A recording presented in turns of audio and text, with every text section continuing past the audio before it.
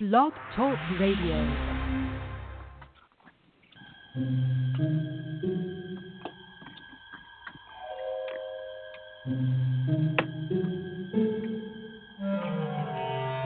Archangels, ghosts, and Bigfoot, oh my. It's just another night for Supernatural Girls. Real stories, real answers to life's biggest supernatural mysteries. And now for another exciting interview with paranormal experts from this world and others. Here's your host, paranormal researcher Patricia Baker, on the one, the only Supernatural Girls.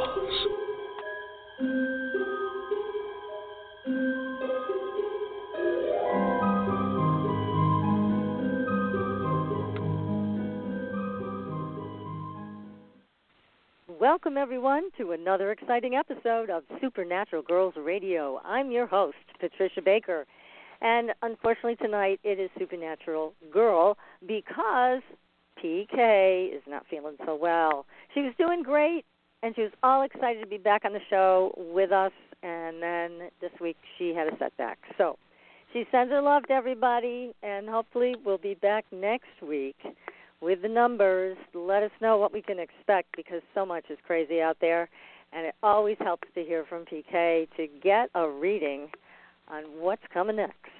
So we have great guests tonight. Well, I have a great guest tonight for everybody. It's Allison. I'm going to bring him on in just a few minutes. He is a bona fide ghost hunter, paranormal investigator. He's the founder of A.G.H.O.S.T, Advanced Ghost Hunters of Seattle-Tacoma. And he's with us to talk about all the places he's been because he's been all over the world. We're going to get to this. We are going to get to this in just a minute. But first, I just wanted to tell you that Russia needs your help. And here's why they need your help. Because there's a haunted Russian museum. And they're asking for your help identifying mysterious lights that have been appearing on their security camera. So some people are saying it's plasmoid, it flies like a plasmoid, acts like a plasmoid, but nobody's sure about why these things are showing up in the museum. So now listen, the whole story is on our Facebook page. Make sure you go there, give us a like and follow us on Twitter, all that good stuff. But take a look at this because you might be able to solve the mystery. They really want some help, and they're reaching out. So make sure you go over and read the story, find out all about it, and if you have any hits on what this is, make sure you contact the museum. They're waiting for an answer, so that'll be fun to do. I take a good long look at that. So our guest for tonight, he is the ultimate ghost hunter. He's been also lecturing for power performers since 2004. He's spoken to thousands of students at hundreds of colleges and universities throughout the U.S. on his ghost hunting adventures. He even teaches a class based on his book, Ghostology 101, Becoming a Ghost Hunter at the University of Washington and Tacoma Community College.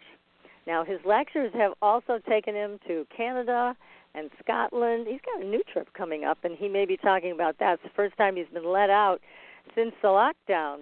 But he has worked with some of the biggest names in the field, Jason and Grant of Ghost Hunters fame. He has also investigated some of the scariest and most haunted sites known to man.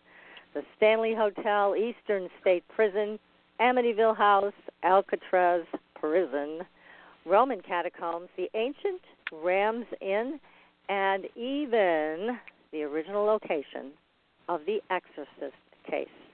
So let's bring him on the show. Ross, welcome to Supernatural Girls. Well, thank you for having me. Well, it's my pleasure. I mean, my goodness, what an exciting life to lead. How in the world did you get into all of this? Oh, I blame my mother. I have a mother that loves ghost stories. Yeah, so I always tell people you can't blame your parents for something. But my mother just loves ghost stories, so I grew up listening to these stories and we're just very fascinated with them. I think it was just my curiosity to know if there was any truth behind them that got me involved in the field. What a nice way to be introduced. So you had such a positive experience. That's great. Now, did you have any ghosts in your home growing up? No, unfortunately. I was, and that was another thing, too, because when I started ghost hunting, it wasn't the big fad that it is today. You know, there weren't all these television shows. And when I started Ghost, we were 1 out of 100 nationally. And now easily each state could easily have 100 groups plus. So when I got involved in the field and started working with, you know, other peoples that preceded me, most of these people had those experiences. They grew up in haunted places and, you know, had these encounters. And me, I was kind of like the odd man out because I hadn't. I was just curious to see if there was any truth behind this. So now, you know, as the tables have turned, you see that there's more people that are more curious about it that haven't had the experiences than those who have actually had the experiences. Exactly. So when you actually put on your ghost hunting hat, how old were you? Oh, I was in my early teens. I remember I was at a library, our local library, and I found a Hans Holzer book on psychic photography and how to, you know, record EVPs. So as soon as I got a hold of that book, I was in a local cemetery with a, you know, cassette recorder trying to capture EVPs. So that was one of the earliest ghost hunting experiences that I have. And I was probably about, I think, 14, 15 years old. Oh, my goodness. Well, you embraced it all very young, and that gives you a leg up on all of this stuff because you've been doing it for so long. Like you said, when you first started, you were 1 out of just so many, and now there's just hundreds of groups out there and television shows and other media. So you're a real standout because you did this young. So tell me, what was your first successful experience when you actually captured something or sensed something, saw something? Well, my first physical encounter was when my team was spending the night at Alcatraz. This was back in the day when you could do it. We were one of the first groups to actually be able to spend the night at Alcatraz and do this. So it was a very rare experience. And so when we did this, and this was, about, maybe about 15 years ago, maybe more, 15, 16 years ago, we were, they took us out to the island. I remember they took us through the underground tunnels. These are the tunnels that they would use to bring the prisoners when they got on the island to their cells and go through the whole process. So we went through those tunnels that aren't open to the public. Then they took us to a bunch of other buildings. But now they have opened up a few of these buildings to the public if you've actually been to Alcatraz Island recently. It was kind of cool. I actually went back there a few years ago and got to see them during the daylight. But, you know, just to be able to explore a lot of these places that weren't open to the public at the time, you know, the hospital wing, the morgue. And the morgue was where I had my first physical encounter. Now, the morgue is connected to a tunnel that goes down underground because in this underground compartment is where they used to keep the gunpowder because Alcatraz actually started out as a military base before it became the state penitentiary and the state park that it is today. And so I was the first to venture through this area. And I, of course, I'm, taking pictures of the room, and it's got, dirt floor, brick walls, brick ceiling. It's an arch, brick ceiling. And I start to make my way across the room because now I want to get a picture of the entrance of the room, and I want to get the widest angle. Now, at this time, my members are starting to follow me in, so they're starting to filter into the room too.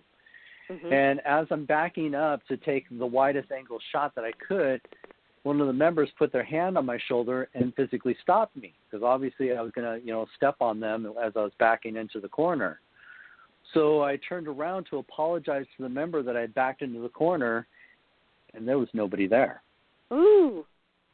But you felt the hand, and it was just as real as anybody's hand. I was expecting to see a member behind me because I felt the weight of a hand, the pressure of the fingers as it grabbed my shoulder, and it physically stopped me because I was stepping backwards. That's and, of amazing. course, nobody there. Wow. Now, the people that were behind you, did anybody see anything?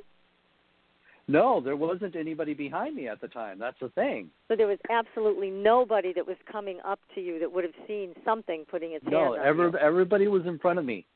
I just assumed somebody gosh. was behind me, and everybody was in front of me. Wow, that's Yeah. a great experience, and it sounds like you really enjoyed that. It didn't scare you or anything. No, because a lot of times people don't understand that when you have these encounters, sometimes they're so quick. A lot of times you're just thinking to yourself, what was that? What the hell just happened? So you're kind of questioning yourself if you really experienced that or not. So right. that tends to happen more often than, the fear factor, like, oh, my God, Yes. Another great example, the first time out of all the years that I have been doing this, and a lot of people always ask me this, have I ever seen a ghost? And that was one of the things that I still kind of say that I really haven't yet. But I had an encounter that I'd like to believe was. And we were investigating shakers, and this is up in Wisconsin. And we were there for the full weekend, and it was really cool. I was running some experience. Now, Shakers used to be a brothel. And so I actually had one of my guest investigators stay up in the top floor, which used to be the old brothel. And so he was actually staying up there by himself. We had a bunch of cameras on him. We just wanted to monitor the seclusion of somebody up in that area. And to my surprise, he actually was getting a little uncomfortable doing this. And so he says, Ross, can I please just go ahead and sleep in the car? I don't know if I can do this all night. And, wow. And I was like, come on, buddy, I really need you to do this. We got the cameras on you. I'll be right downstairs, so if anything happens, I can run up the stairs, and assist you. Right. And so I finally, convinced him to go ahead, and stay the night in the room by himself. Now, I'm downstairs, and I'm sleeping on the couch. I got David Weatherly. I don't know if you're familiar with David Weatherly. Yes, I know David. Yes. Yes, so he was, in the room next to me. Now, that night, I was having a hard time sleeping because every time I'd start to doze off, there would be this loud noise in the room, and it would wake me up. Because I'm one of those people, I'm not afraid to sleep in a haunted room, but I'm also very light sleeper when I'm staying in a haunted room because I don't want to miss it. Right. So whenever there's an interesting noise, I'm like, what was that? Got my hand on the camera ready to go. Yeah. So that whole night, I kept hearing those noises, so it kept me up all night. As I'm, just sitting there, actually laying on the couch, just trying to get back to sleep, I hear, and his name was Michael, I hear him coming down the stairs. And I'm thinking, oh, great. He's going to come in, and he's going to tell me he can't do it anymore, and he wants to go out to the car. So I decide I'm not going to acknowledge him. I'm just going to look at my, camera, pretend he's not there, And the way the staircase went is he goes down the staircase. You got to come back around to go down the next flight of stairs because I'm on the second floor. So the room that I'm staying in is actually, like I said, it has a couch. It's a little living room set up, and it's got a big window in the doorway. So I can see what's going on in the hallway. So through my peripheral vision, I see him come around the corner of the staircase and walk past the door, and then I hear him go down the next flight of steps. Okay. So I'm thinking, okay, I better check on him just to make sure, he's okay. He may have had, something might have happened. He may be freaked out, so I better check on him. So I get up, I go downstairs, and when I get to the bottom stairs, the door to leave, I realize that the door is locked on the inside. Oh, no. Now, I didn't really think much of it because I didn't think much of it because I hadn't been sleeping, so it really didn't register right away. Yeah. Like, oh, wait, how could he have locked the door if he went out the door? That type of thing. Exactly. But I went ahead and I unlocked the door. I go outside. I go to his car, and he's not there. So I go back inside. I go all the way up to the third floor, and there he is in the bed. And I was like, oh, I thought you left. And he's like, no. I said, I heard you go down the stairs. And he's like, oh, I thought that was you. I was like, so no. he heard it too. All right. He heard it too. So the one time I had the opportunity to see an apparition, I didn't look because I assumed it was Michael trying to leave. Oh, how I was funny. so mad at myself. I know. Oh, I bet. That's awful, Ross. That's awful. I know. Oh, gosh. That's too bad. But at least you had confirmation that he heard the same thing you did. Yes. So that's great. Yeah. Yeah. So it's just the life of a ghost hunter. It's always those missed opportunities. Oh, gosh, I know it. But now, so many years later after when you began as a teenager, there's all kinds of new equipment out there. What do you use? I really try to focus on having more of a scientific approach. Okay. Unfortunately, I do find that there's a lot of devices out there that can be too suggestive. Now, granted, there's no device that's going to tell you have a ghost in the room. So what we do is we take devices that help us read the atmosphere and let us tell us if there's changes in the atmosphere. Traditionally you got EMF detectors. We use ion detectors. We use thermal cameras. We use, temperature readings. I love cameras. Cameras are great. I'm really trying to push people into, photos are so limited on information. And now that, the technology becomes cheaper and cheaper and more advanced, we really should be focusing more on 360 recordings. Now, granted, there's not a lot of 360 that does infrared. But the nice thing about 360 cameras is you never have those missed opportunities again because the camera's pointed in the wrong direction. You're seeing a full 360 of the room. So I really feel that should be something that should be more used on ghost hunts. We really need to focus more on video rather than just photography because, again, photography is so limited. Audio is great. EVPs are amazing. So I always, love to, break out the recorder. And I even love to go old school. I've always encouraged people, don't forget our roots, where we started. When I started ghost hunting, we didn't have digital cameras and digital recorders. Yeah. We were still using, the cassettes and film. That was the thing.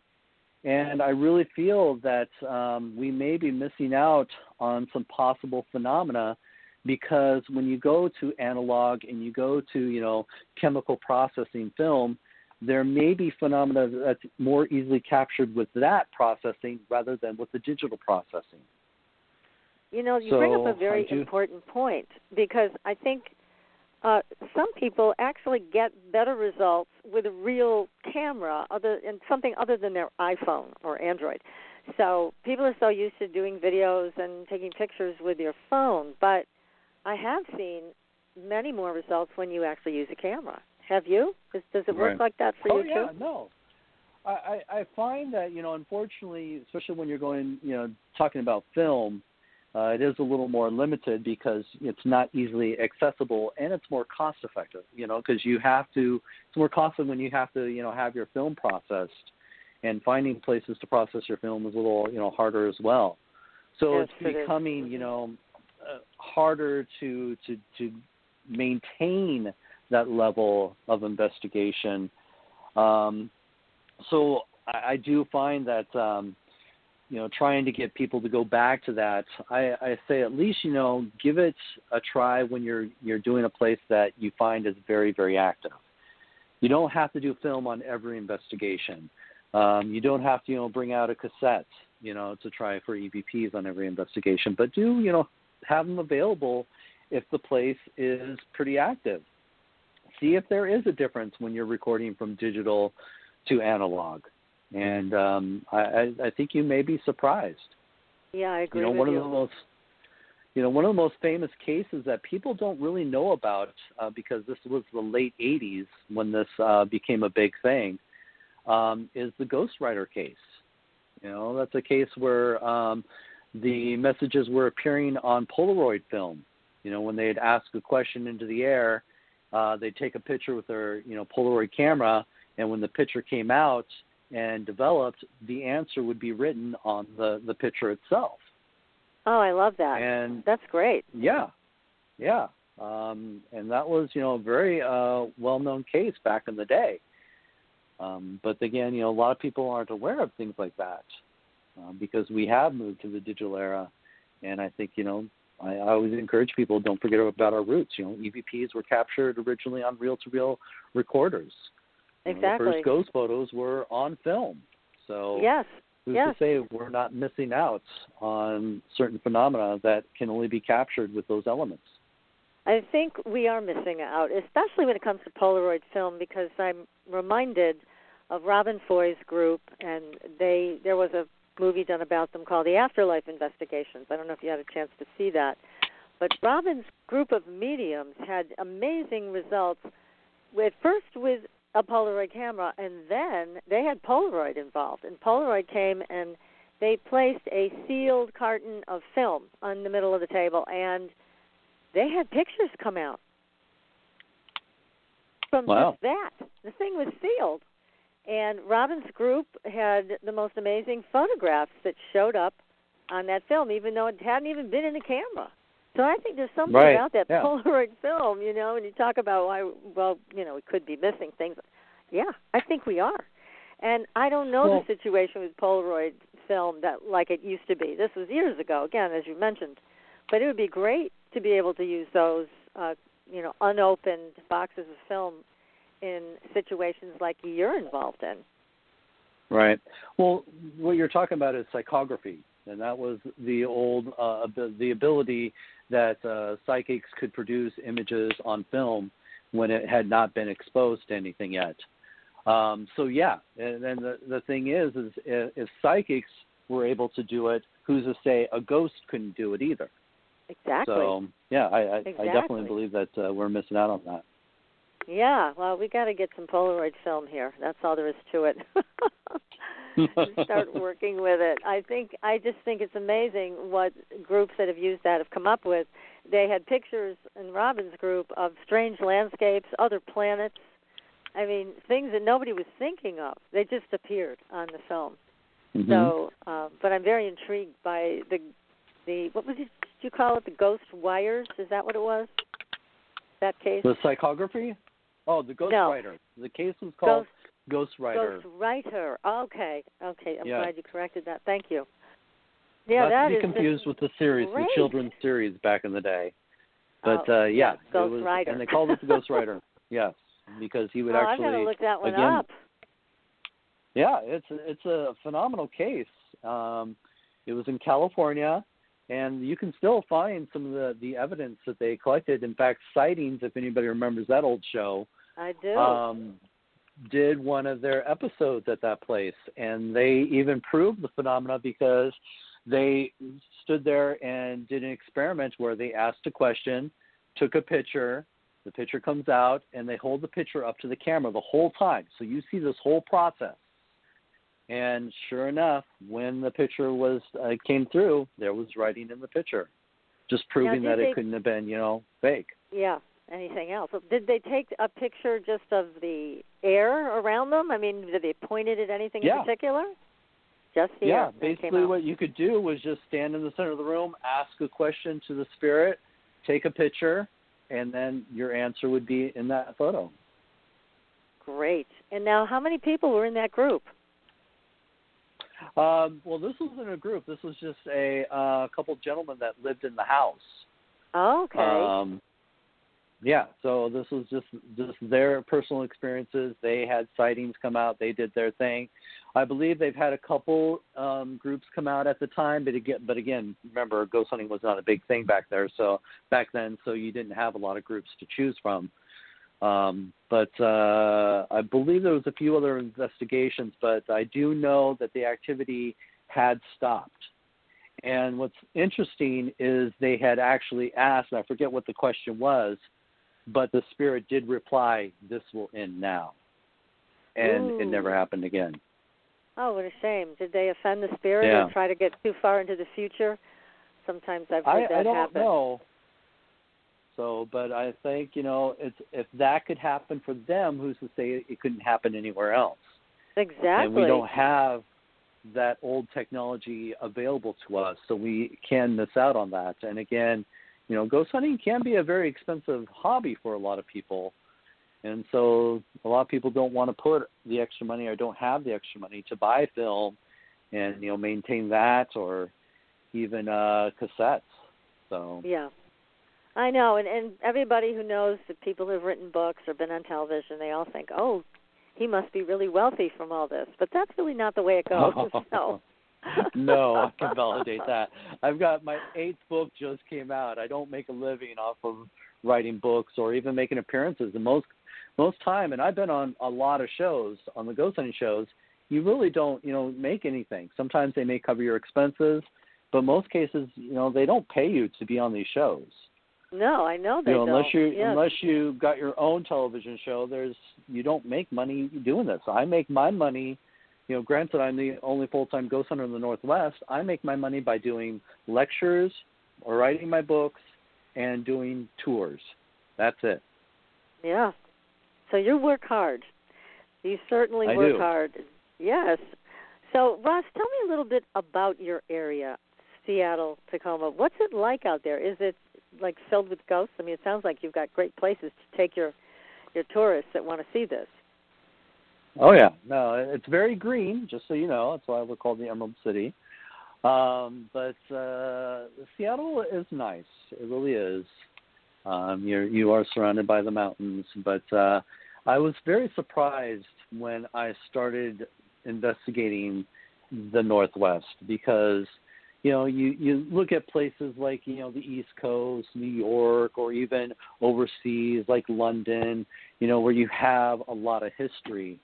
And I was always envious of those locations, wishing I had lived in those locations because you had access to a lot of history and historic buildings. And then here I am in the Northwest, which is the youngest part of the country. And how funny. I was always envious of those places. But to my surprise, we have our fair share of ghosts as well. We have our fair share of tragedies, of history as well. And I did find, when I started my tours in Pioneer Square, which is where Seattle first started in 1851, you basically have an area that I was very successful in starting tours and doing lots of investigations because, to be honest with you, ghosts are everywhere. In fact, the place doesn't even necessarily need to be old to be haunted. So now, in your area, what is your favorite ghost story? Oh, there's so many. And that's funny too because so many people always ask me, being that I've traveled all over the world and I've been to some of the most haunted places that you can imagine. They always ask me, what is the most haunted place you've ever been to? And it's really hard for me to label the most haunted place. For me, where I've had most of my experiences have been here at home in the Northwest because I have access to a lot of these places multiple times. Right. And people don't tend to understand that with ghost hunting, it's all about being at the right place at the right time. You could spend a weekend at Chillingham Castle, which is, labeled as the most haunted castle in the UK, and you may never have an experience. But, for me, being that I have access to a lot of places here in Seattle that I've, investigated a number of times, I can validate a lot of these, encounters and walk away with more experiences. So for me, places like that tend to be, I would like to think, are more haunted, but it's just because I have more opportunities of having these encounters. I can't say that Chillingham Castle's not haunted just because I didn't have an experience there that weekend. But I did have an experience there that weekend. I'm just using that as an example. Yeah, I understand, yes. It's a great place. I'm sure you did have an experience there. Castle. I was going to say, for me, one of my favorite places is like the USS Turner Joy, which is a retired Navy destroyer. I've been there. In fact, Spooked in Seattle, my ghost tour business, actually, we would every month, before COVID hit, we would do public ghost hunts. And, how so cool. being that I've had access to this place every month, I would be there, spending the weekends there, you'd have more opportunities to have these experiences. And there are times, I would get there early to unlock the ship, turn off the alarm, and I would hear somebody walking behind me on the ship, and this is a big metal ship. Yeah. So you could easily hear somebody walking around on the ship. Oh, my goodness. I would have those experiences, lights turning on and off on me while I'm, going around, making sure everything's okay. Hearing voices and there's nobody there, or hearing whistling, or capturing some of the most amazing EVPs, during your investigation. So now, why do you think that ship place. carries so many ghosts? Well, there was a tragic event that did happen on the ship where they had a misfire, and what happens is when they have a misfire, they have certain protocols that they have to follow, and a lot of it is a hose down the barrel of the gun to cool off the barrel of the gun before they reload it, because what they do is they put a small charge in there, because if there's anything stuck in the barrel of the gun, that small charge will push it out. Well, unfortunately, when they were going through the steps, the barrel of the gun was not cool enough when they put the small charge in, and it blew up, and it killed 2 men in the gun mount, and the third one, who was just getting ready to enter the gun mount, was thrown out, and he later died of his injuries. So, granted, there wasn't a lot of deaths on the ship that had been recorded, but that was one of the tragic events. Now, I can't say that those are the men that haunt the ship. We can't assume those things. Right. But you also have to understand that when you're talking about the military life, for a lot of these, soldiers, for men and women, this becomes their life 24/7. It is. Maybe right they don't about have, that, maybe they don't have family to go back to. So this is their life, and they choose to, protect our country, and even after death, they may still hang around these bases or, these ships that they served on. Yes, that makes sense. And if there was a trauma involved in their death, then that makes even more sense. So, gosh. Now, so you've moved on from Seattle, even though you're there still. You've traveled, as you said, the world. And tell us about the Exorcist Case. You got to go to the original location of that. What did you find?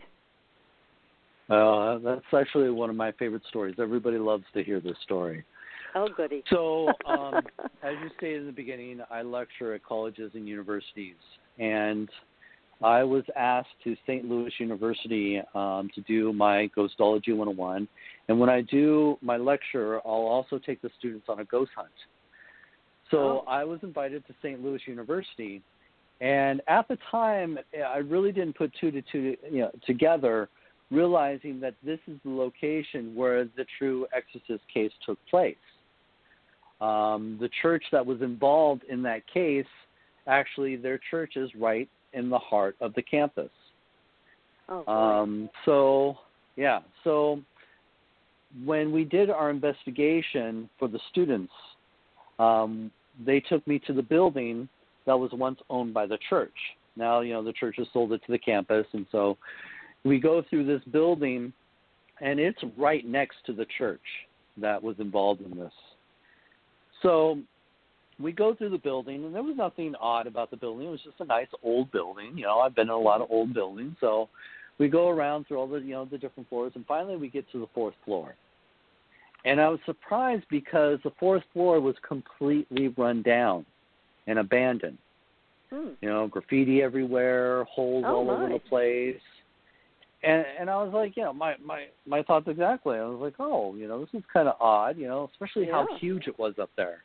I would think the campus would utilize this space, for storage or, for dorm rooms, whatever.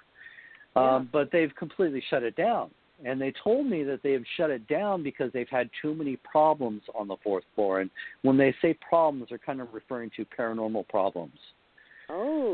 So so I'm kind of, going through all the different rooms and everything, and they tell me, oh, this is a room where apparently a nun had committed suicide because at one time the nuns did live on the 4th floor of this building, and they taught Sunday school on the 4th floor as well, and you could see the old classrooms with the small desks and everything. That's still all up there.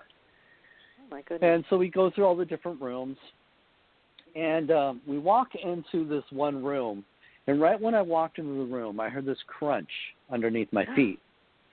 And I looked down, and I realized, I'd stepped on a dead bird. Oh. So I kind of kicked the bird over to the side because I didn't want anybody else to step on it. And when I shined my light through the rest of the room, I was surprised to see that the room was just filled with dozens and dozens of dead birds. Oh, gross. And I had already been through most of the 4th. Yeah, I already been through most of the 4th floor. So I had not seen any dead animals except in this one room now. So this is kind of odd. And I'm standing in the center of the room waiting for the students to come in, and none of the students will come in. They're all standing in the doorway. And I'm just like, okay, this is kind of odd. What's going on? And they proceed to tell me that this is the room that the boy had stayed in. Now, if you're not familiar with the case, the story is that when they brought the boy, it was actually a little boy that they named Robbie to protect his identity, not a little girl named Linda Blair, just so you know. Right. So when they brought him to the campus, they believed that they could not perform a full exorcism on the boy in the church because this could possibly kill the boy. So story has it they had moved him to various secret locations, performing multiple exorcisms on the boy before they finally performed the final exorcism at the local hospital.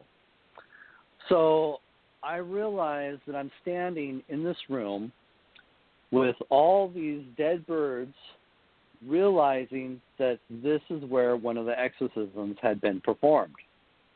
Wow. So creep factor's gone up a bit. All right. Yeah. Now, I give the students some of the basic equipment so they can assist me on the ghost hunt.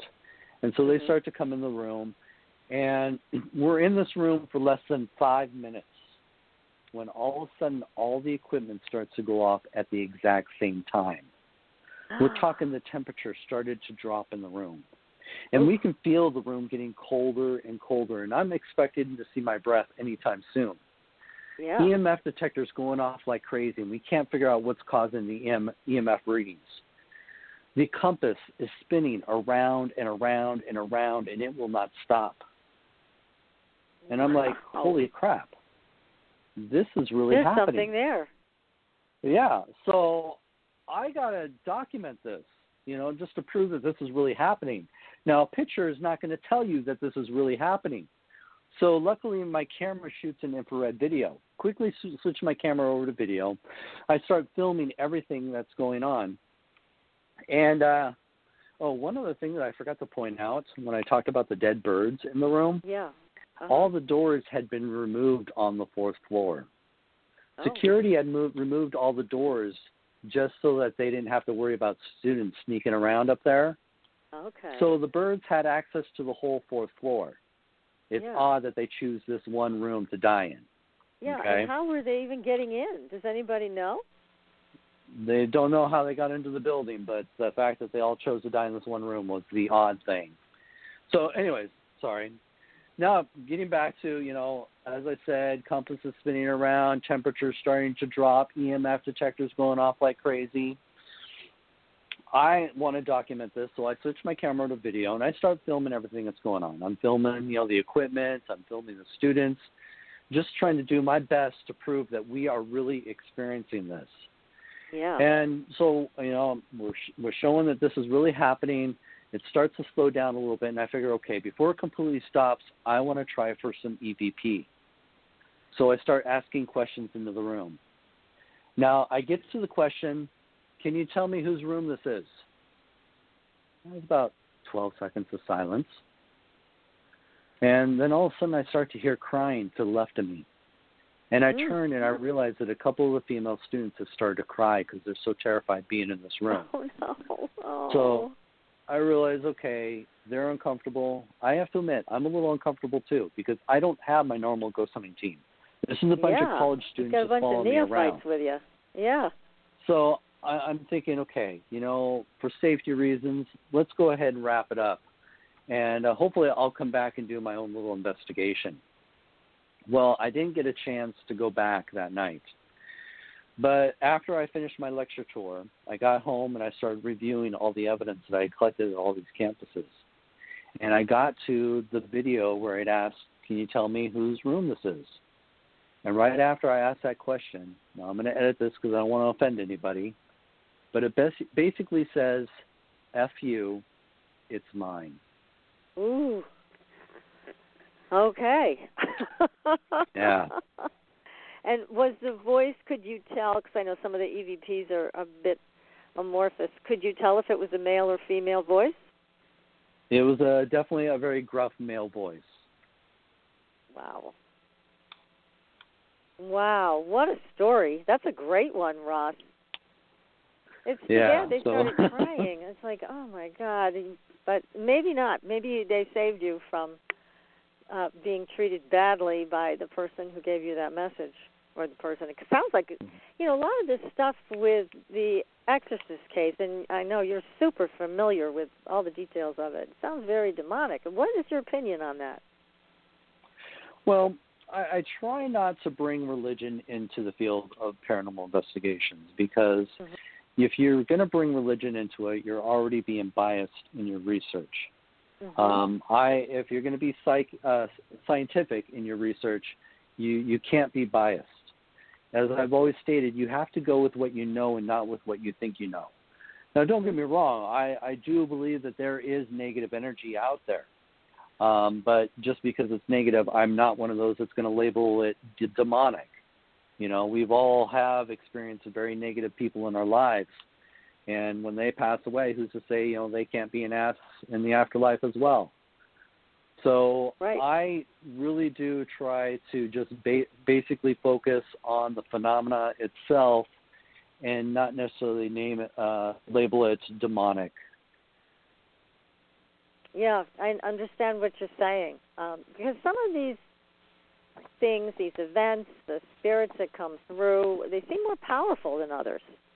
And this is certainly one where they were super powerful, whoever they or he or she was. It seemed like it was an extremely powerful force that took over this little boy. Actually, one of the Jesuits that was at Boston College, which is my old alma mater here, talked about this case. He was somehow involved in it, and he said, if you saw what we saw when we were on the train with this little boy, you would run all the way back to New York. So, and he was dead serious. I don't know what he saw. He didn't want to talk about it.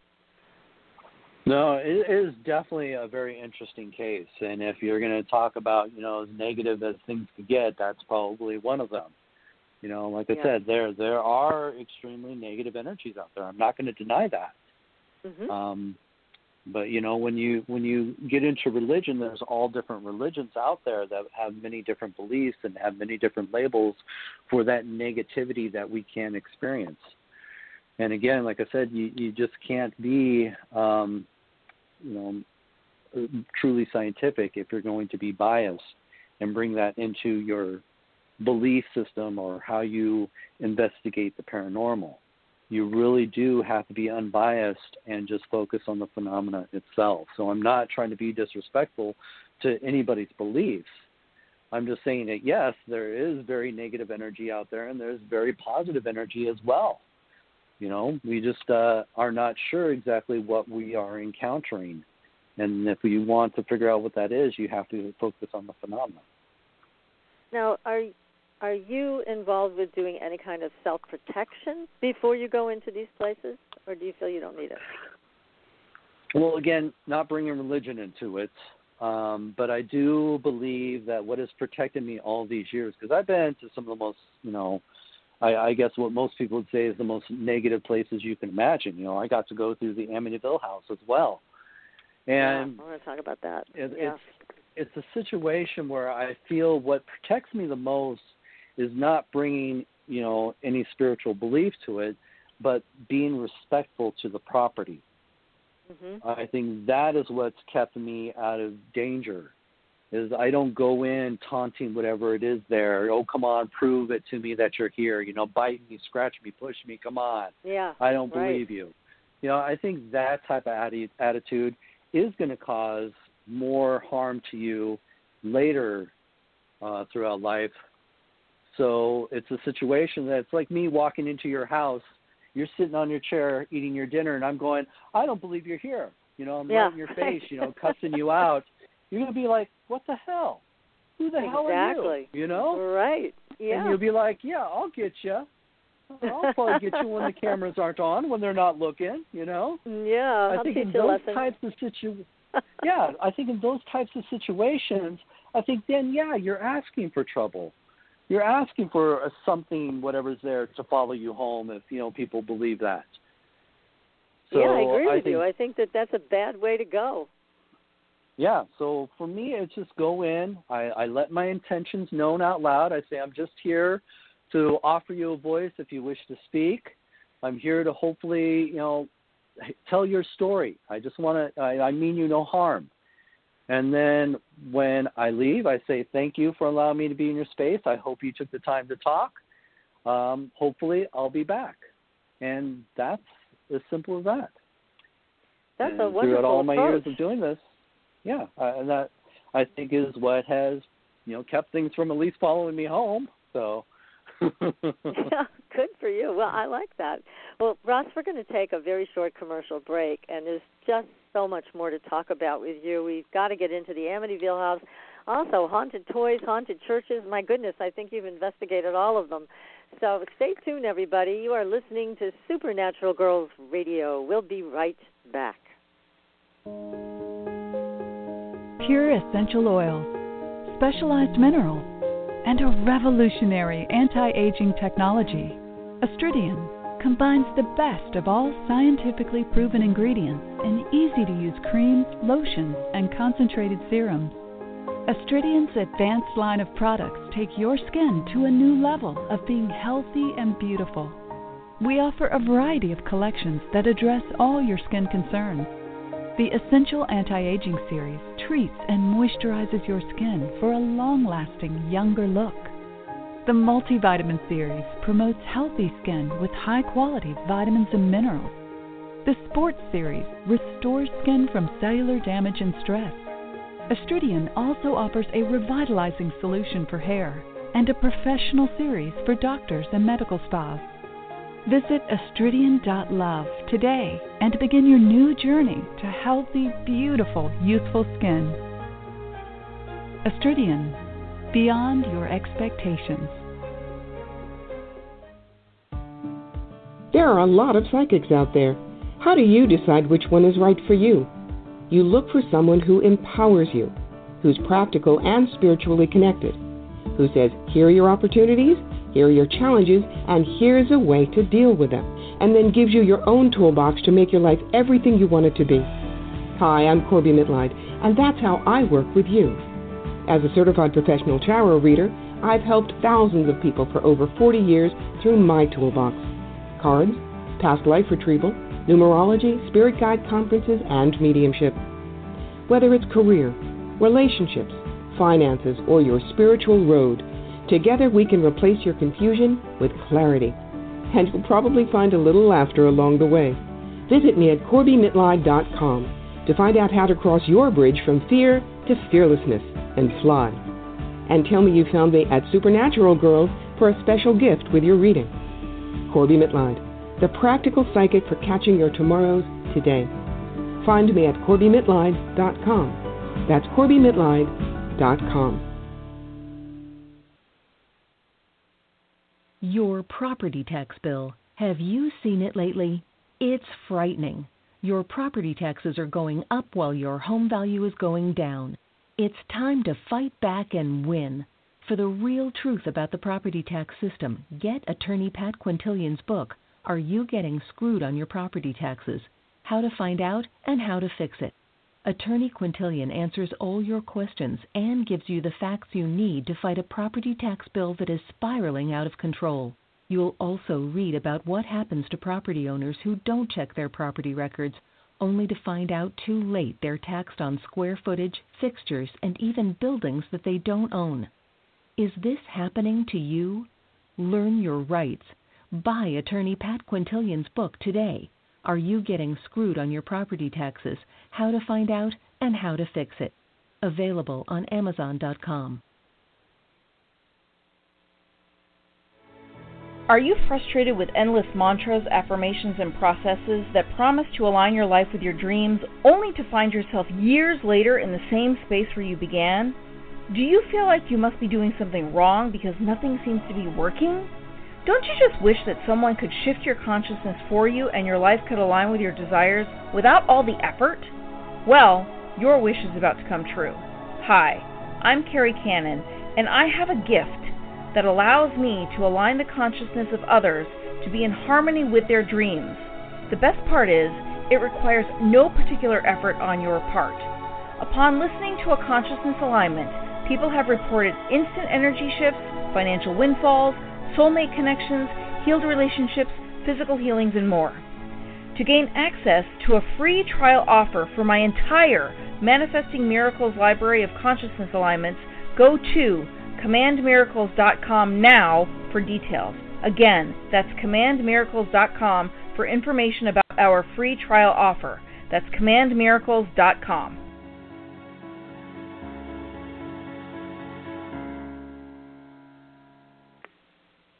Welcome back, everyone, to Supernatural Girls Radio. I'm your host, Patricia Baker, and tonight I am speaking with a ghost hunter extraordinaire. He is a paranormal investigator, and his name is Ross Allison. He has written 8 books. I'm going to name some of them, and Ross, you'll fill me in on the other ones.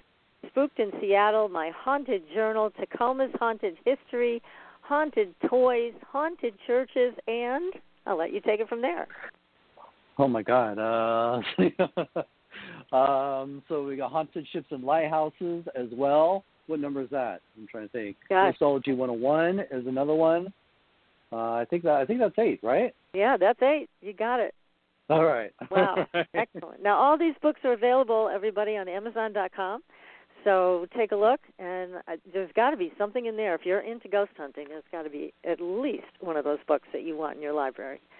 So let's talk, Ross, about one of my favorite, if not most horrific stories is the Amityville House. You got to go there. What happened? To be honest with you, nothing. I actually got to walk through the house. It was back when it was up for sale. They had an open house, and I was one of the few people that just got to walk through the house. There was nobody else there.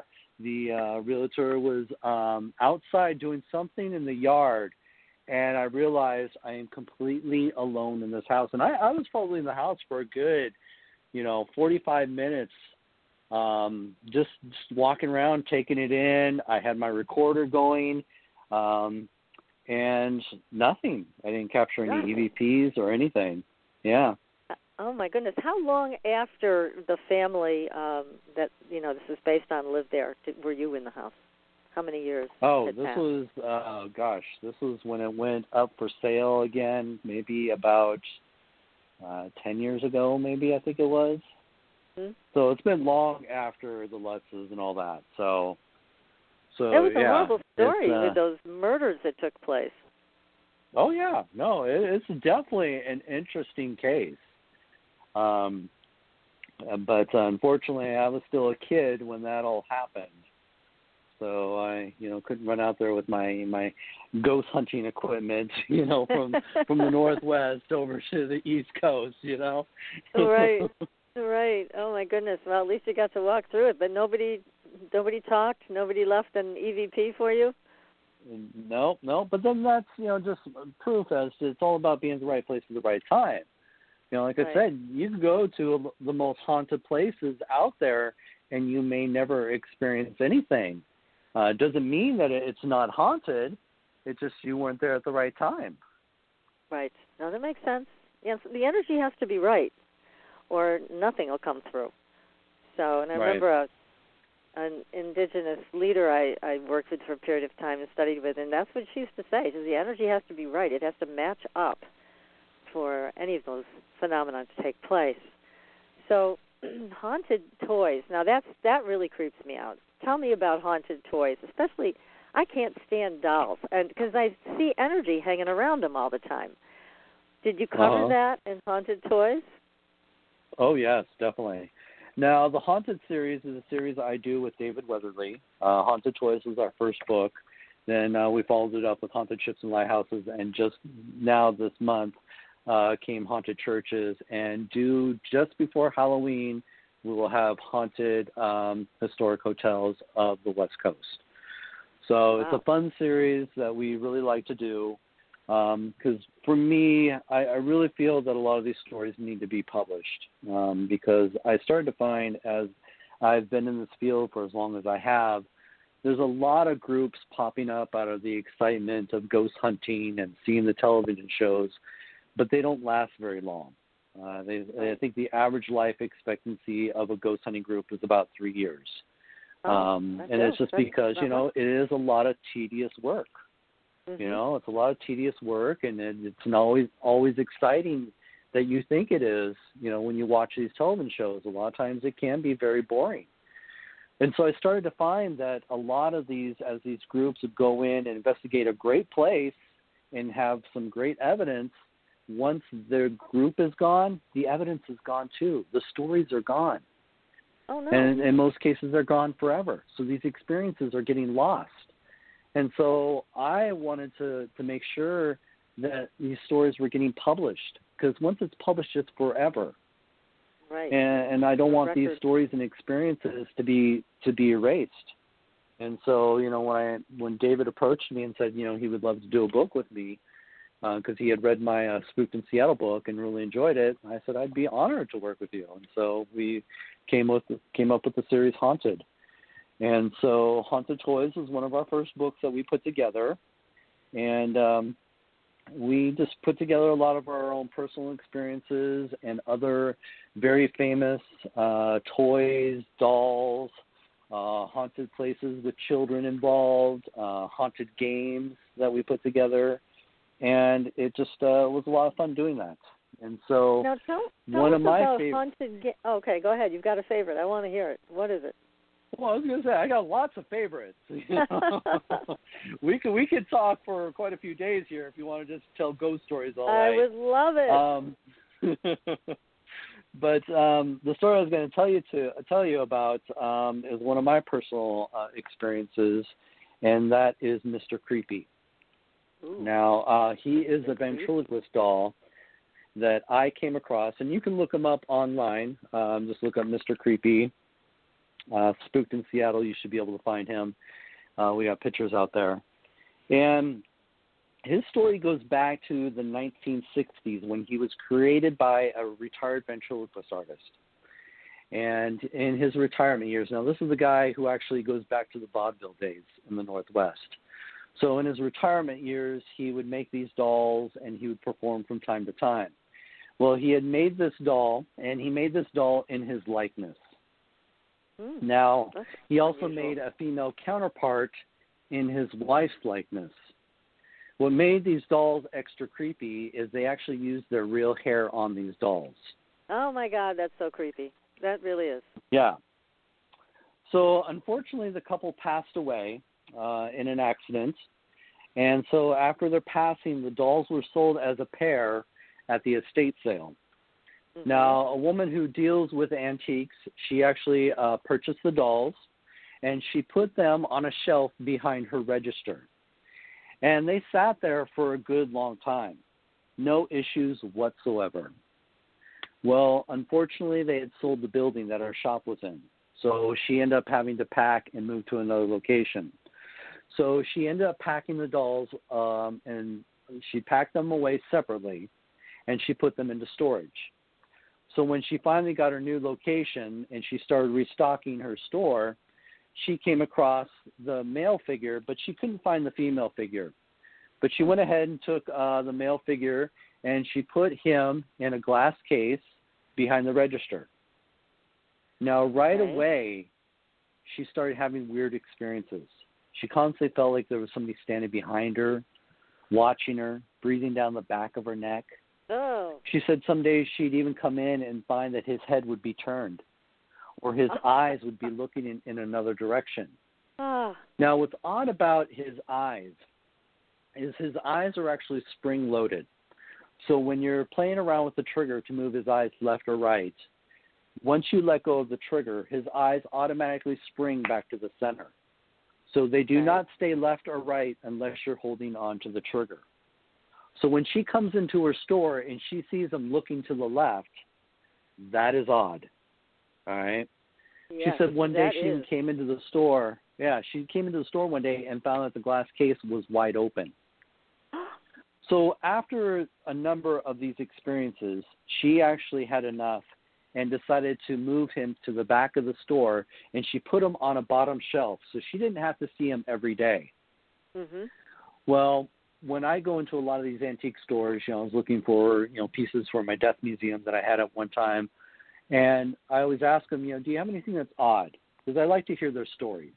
Yeah. And, of course, right when I asked her that question, she immediately told me about Mr. Creepy. Now, this is the name that she had given him. Yeah. So I was like, I love this guy. I would love to give him a home at Spooked in Seattle. So she was so happy to get rid of him that she sold me him for $1. Oh, boy. What a bargain. So I ended up bringing him to our museum, and I had put him in a glass case. And I was alone there one day. When I was in the office, I heard the thud against glass. And I immediately thought something happened in the gift shop. So I immediately, go out and I'm starting exploring, and I can't find anything disturbed. And I'm walking around looking, trying to see what could have made that noise. And as I come around the tables, I'm now looking at the glass case that has all our haunted dolls. And I noticed right away that his head was turned and leaning up against the glass. Oh, my God. And I was just like, holy crap. Yeah. So I immediately take a picture just to prove that this really did happen. Well, to my surprise, when I examined the photo, and I believe the photo is online, you can probably find it out there, but if you look at the reflection in the glass, it actually looks more lifelike than the doll itself. Where the doll has these very cartoonish features, you'll see the reflection of the doll. It does not. So it looks more human? It does. So I think that is the gentleman that actually haunts the doll. And Mrs. Creepy was never found? Mrs. Creepy was never found, and I think that's the whole reason why he's so active, is because here are these dolls that were created at the same time and had never been separated until just now. And so I think he is just looking around for her, wondering where she disappeared to. Oh, my gosh. That makes sense. So I've been on a quest to try and find her so we can bring those two souls together. Yeah. She's got to be somewhere. So. Hopefully. Yeah, that would be great if you could reunite them. Oh, my. Well, that's very exciting. And I really admire the way you document everything. I think that's so important for all these stories, but just in general, some of these events that take place, people just kind of lose their minds and they forget about documentation. But you're really, really on that path that saying, I'm going to prove this. And it's so helpful to everybody in the paranormal field. And the one thing that I found, too, is in writing these stories and researching these locations, is we all know how a lot of these rumors get started, and they get exaggerated throughout the years. And then you come to find out, what was maybe just a small encounter ends up being this huge, demonic, tragedy that really never happened. Right. And so, it's one of the things that me and David have been true about with these books is, if we find these stories aren't true, we'll publish that and say, hey, you guys, I know it's all over the internet that this happened, but unfortunately it did not happen. But here is the story. Sometimes these stories are rooted to something that did happen. And that's what we try to do is, we try to find the root of these, stories and bring some truth to it and, strip down these encounters back to the basics of what really happened. And so that's that, great. I think is very important as well. It is. It absolutely is. Now, what about churches? what did you find when you were looking for church stories? Any favorites? Oh my gosh, there was so many. It was a fun project, but it was one of those projects that David likes to give me a little crap about, because it took me a while to get this one out, because I found myself when I was, digging around for, a lot of times, when we write these stories, we're, trying to come up with the history of the building itself, and then going into the ghost stories. So, we do believe that history does play a major part in a lot of these possible hauntings happening in these locations. And when we were, writing these books, it's just like, oh my gosh, sometimes you can just easily fall down the rabbit hole, because, one story leads to another story, and then you forget where, what you were there, your intention was in the beginning. So that was one of the cases when I started working on haunted churches, because I found so many, amazing aspects that led to other stories. It's just like, oh my gosh.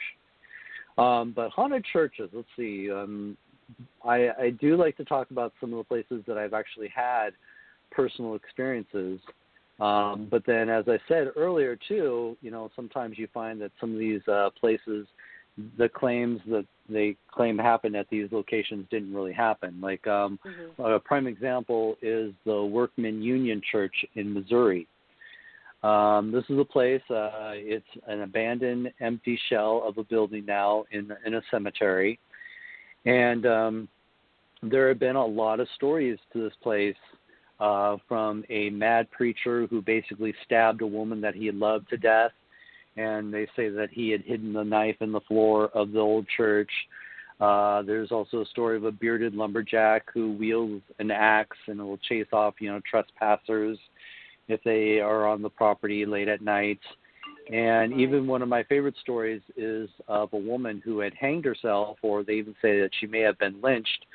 And they say if you drive under one of the trees, you will hear her feet dangling on the top of the car.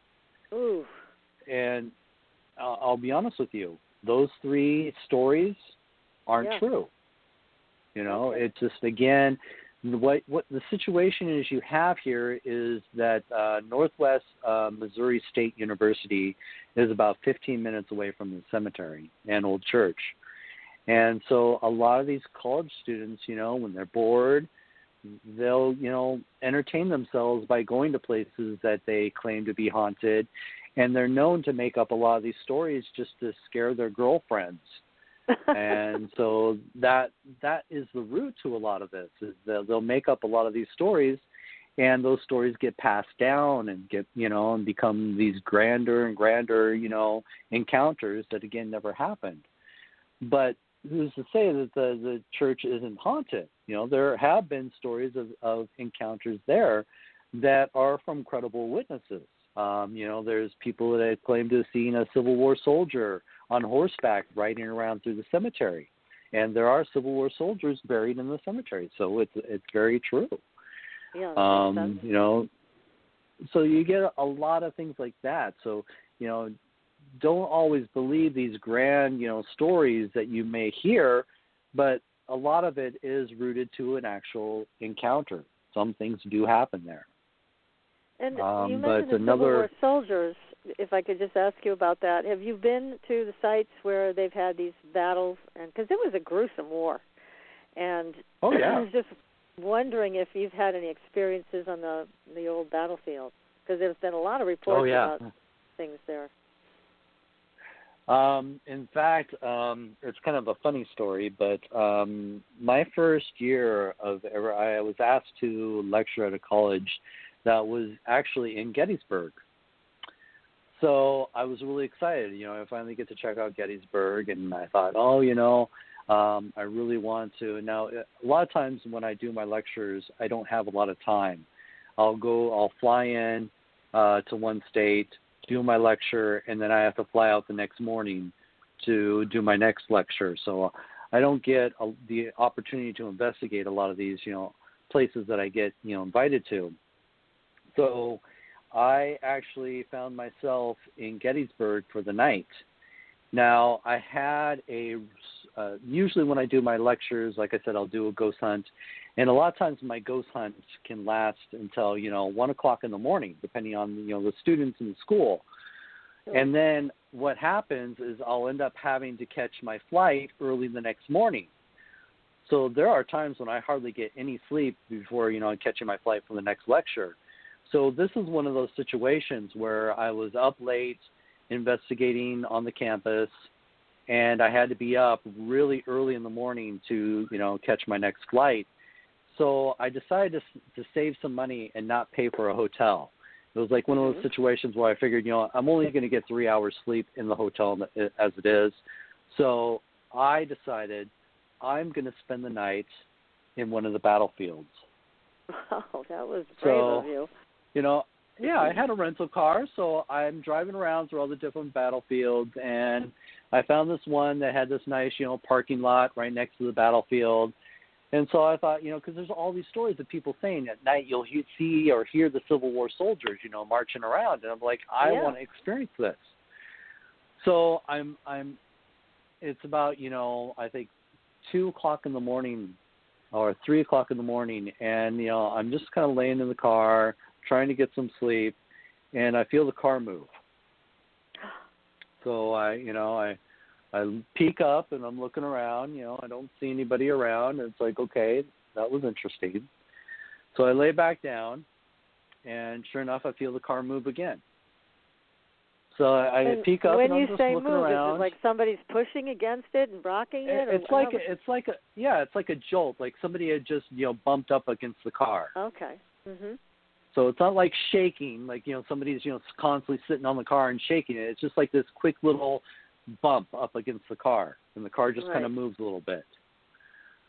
So I lay back down, and I'm waiting for this to happen again. Now, by this time, I've turned my recorder on because, again, when I go to sleep, in haunted places, I've got my equipment, ready to go.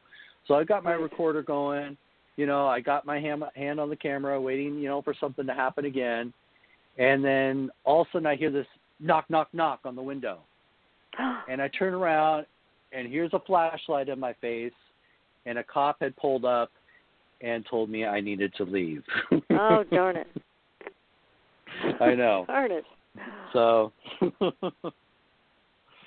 was this. my experience in Gettysburg. But my team has had the opportunity to go back, and we investigated the orphanage there.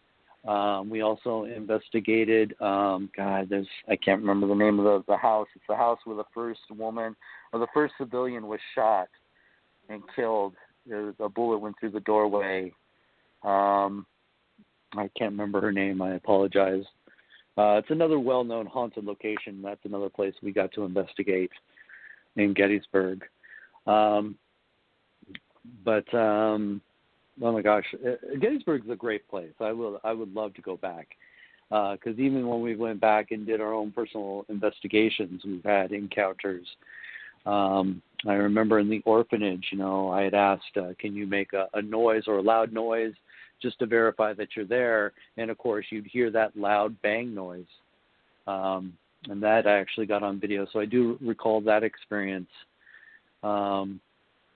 So there's, some pretty cool locations in Gettysburg that I could definitely say, yes, I've had my own personal experiences. And you've been to Scotland, so you've been to the castles over there. Is there anything that stands out in Scotland to you? Oh, yes. My first time in Scotland, I had made friends with another paranormal group out there. And they invited me to actually to investigate with them. They were investigating, I believe it's called Menzies Castle, I believe it was called. Mm-hmm. Now, I remember this encounter because this was pretty interesting. Me and Mark, who is the leader of the other group, Mark Stocks, me and him had gone into a room, and I remember the door had shut. And so we were like, oh, that's kind of odd, maybe it was a breeze, because you are in these very drafty old castles. Yeah. And so we went to go open the door, and the door would not open. Uh-oh. It somehow got locked or jammed, and we could not get it open. We were literally pounding on the door trying to get the other team's attention to help us get out of the room. And it took a good half hour for them to try and get that door unlocked. And it didn't have a lock on the door. It somehow the latch got jammed. It was one of those weird experiences. But yeah, I got locked into a castle in Scotland.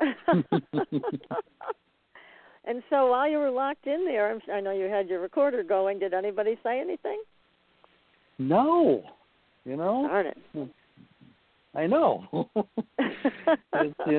gave them all the opportunity in the world there. You were trapped for half an hour in that room. But, with my luck, as we're focused on the door trying to get out, there's probably an apparition standing behind us, pointing his finger, laughing at us. Yeah, you're probably right. Oh, that's so funny. Gosh. Well, Scotland's a beautiful country, and they certainly do not have a lack of castles over there. So is there any other country you've been to where you've also visited castles? Oh, my God. We actually did one year. We did a haunted castle tour where me and my team, we actually flew into London. We spent a couple days in London.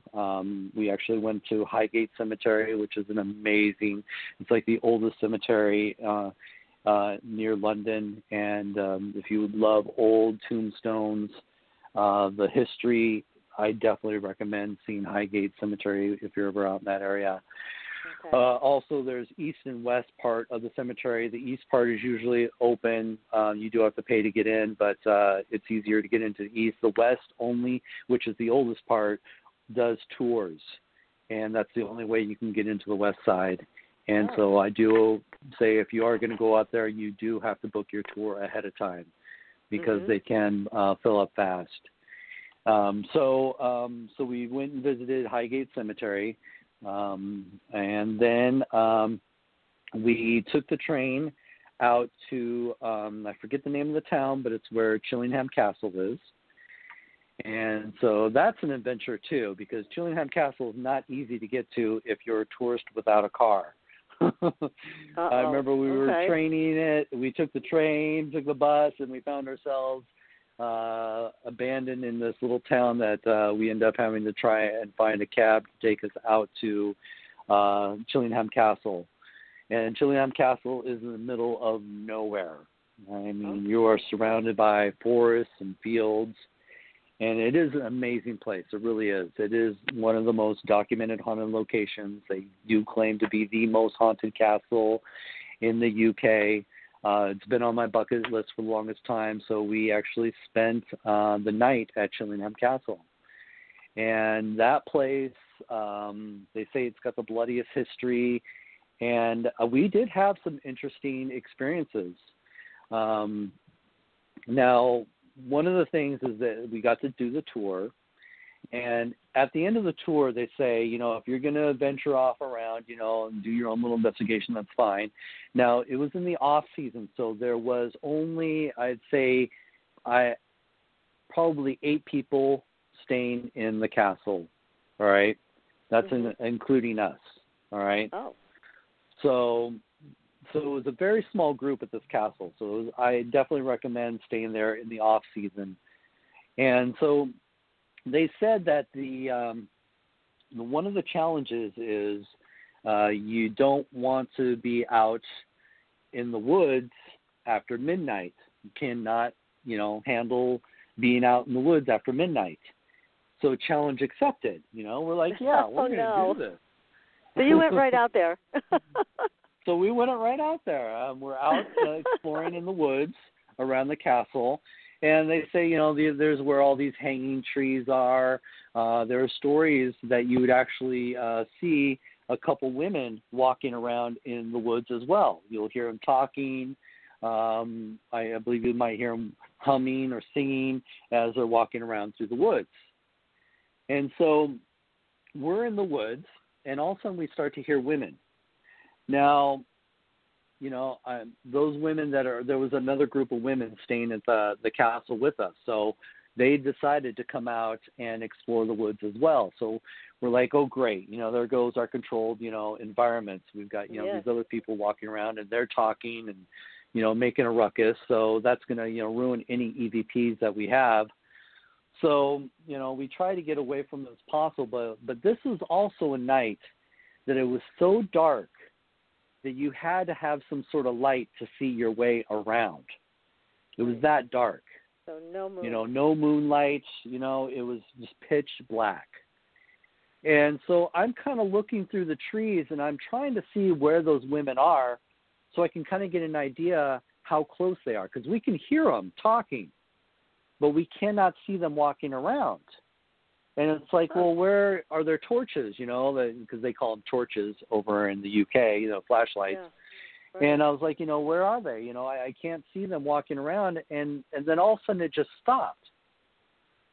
Like you hear these women, talking and walking around, and then it just stopped.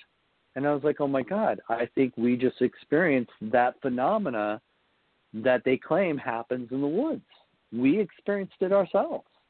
You did? Oh, my, because you probably went back and the girls weren't the girls were in their rooms or whatever. They weren't out there. No, they probably went to their rooms. Nobody else was out there. So that was cool. That is. Now, did you get that on tape, or because you thought they were human, you didn't tape them? No, we actually, I believe what we captured on audio was very faint. You can kind of hear it, but not. Mm-hmm. So it just the recording didn't turn out that well.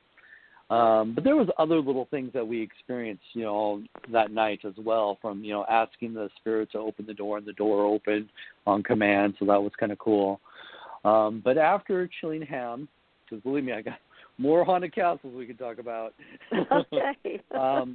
So after Chillingham, we ended up driving up to Scotland, and we stayed 4 nights at Roslyn Castle. Ooh. We had the whole location to ourselves for 4 nights. It was one of the most amazing experiences. Let alone, it's haunted, but just the experience of staying in something this historic.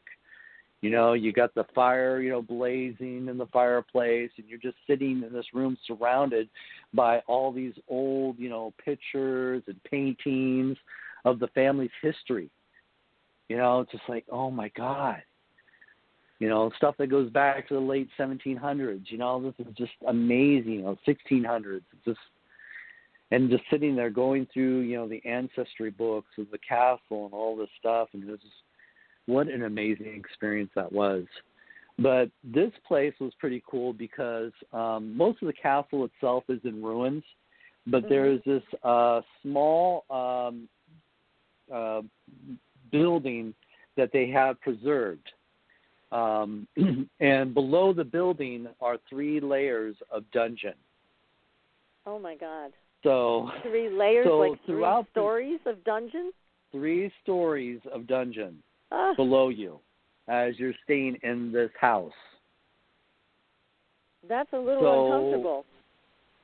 It was amazing, So at any time in the night, we could go down into these different levels of the dungeon and do our own little investigation. So that was pretty cool. And what did you come back with? With that place, that was actually a pretty quiet place. We didn't have a lot of personal experiences. Mm-hmm. I do know that there's the haunted toilet, so the toilet kept flushing by itself throughout the night. Oh, my God. And it wasn't something that was timed because, usually when you experience things like that, you try to time it just to see if it could be natural phenomena causing it to just flush automatically. So it wasn't like every 15 minutes the toilet flushes. Right. It would happen, 5 minutes, and then, another 20 minutes later, then it flushes again, So it wasn't something that you could time. Yeah. I do remember we were down in the basement area. We did hear voices when we were alone down there. And a lot of times it's very light, very muffled. So they don't always turn out to be a Class A EVP on your recordings. Mm-hmm. let's see, a lot of people had feelings. So that was a pretty cool place. And that's actually, Roslyn Castle is right next to Roslyn Chapel. So you get to go over and check out the chapel. And the chapel is actually very well known. It was actually featured in, what was it called? Tom Hanks movie about, solving these ancient crimes. What was it? Yes, you're Da right. Vinci Code. Yep, I remember Da Vinci that. Code. I can't think of the movie, but yes. All right. Now, Yeah. is that the chapel So that also has demon figures in it? Oh, yeah. There's lots of... That's the one. Well, not the castle. Or you're talking about the chapel? No, I'm talking about the chapel next to it. No. Well, yes. The chapel is the one that has all the gargoyles carved into it, yes. Yeah. It was, like I said, it was featured in the Da Vinci Code at the very you end. Remembered it. Okay, great. Yes. So what was really cool, my first time there, we had the chapel to ourselves, and I was actually down in the crypt area doing an EVP session. So that was an amazing experience alone, just to have this chapel to yourself, and you're alone in the crypt, trying to talk to ghosts. Yeah. What a great life you live. This is exciting stuff. So thank you. It's it's a passion of mine. I love to explore amazing haunted locations. So well, you're doing a great job Castle, reporting back to us. That's for sure. Well, that's the thing is I do want to publish these stories, these experiences, so that even after my time, other generations can have something to go back to and compare their experiences to other people's experiences. That's one of the main reasons why I write. Yeah. Well, it's a wonderful goal and purpose that you have in exploring these situations and providing us with the real story and any paranormal phenomenon that you capture. I think that's just great. Right. And there's so many. You're winding down the show, unfortunately, but there's so much more we haven't even touched on. I know. I haven't gotten halfway through our trip. We did 90 minutes almost already. Like you said, we could talk for days about this stuff. You're a great guest, Ross, and I just love your stories. I'm going to have to bring you back. I hope you don't mind, but I would love to have you back on the show. Yeah, and we'll go further with all of this. We haven't talked about the catacombs, the ancient the catacombs. We've got so much more to cover here. I've been to Japan. I've been to China. Oh, my God. I've been to, Transylvania, followed the life of Vlad the Impaler, got to stay at haunted castles there. Oh, I got to hear about Vlad next time you're on. That's one of my favorites. Vlad the Impaler. Yes. What a guy. Yep. Oh, my. Well, I want to make sure people know how to get a hold of you. If they have a story, then how do they reach you? How do they tell you about it? Well, definitely I encourage people to follow me on Facebook. I am limited on I've reached my max on my friends, but definitely follow me because a lot of times when I go on investigations, I'll do a live feed. So you can actually watch me do a live feed from Facebook. So definitely follow me, especially because we're getting ready to go this weekend to Montana. We're doing a prison and some brothels out there. So we'll be doing some live feeds from those locations. So definitely look up Ross Allison Ghost Hunter and follow me there. And also you can check out a ghost at aghost.org, and that's AGHOST.org. You can see a lot of our stuff and evidence that we've posted on our website. You can also, if you're ever in the Seattle area and would love to, once we are able to open tours back up, check out spookedinseattle.com. And you may be lucky enough to be able to take one of my tours or ghost hunts, my public ghost hunts. So definitely check that out. You can also check out my books on Amazon. Newest one is Haunted Churches. And then, of course, the next one coming out before Halloween is Haunted Historic Hotels of the Pacific Coast. So definitely check out me and David's books and other books that I've written as well. I think that's about it. Thank you. Thank you so much, Ross. This has been an absolutely delightful conversation, and you've given me a lot to think about. I know our audience is doing the same thing. So I'll be in touch to have you back. And, again, thank you so much for a wonderful evening of ghost stories. It was great. Thank you. You bet. And now next week, everybody, we'll be back with another terrific show. And I think we're going to be doing energy healing. So let's find out about that next week. Until then, see you on the Blue Highway. Good night. Thanks for listening. Tune in next week for another radio adventure with Supernatural Girls.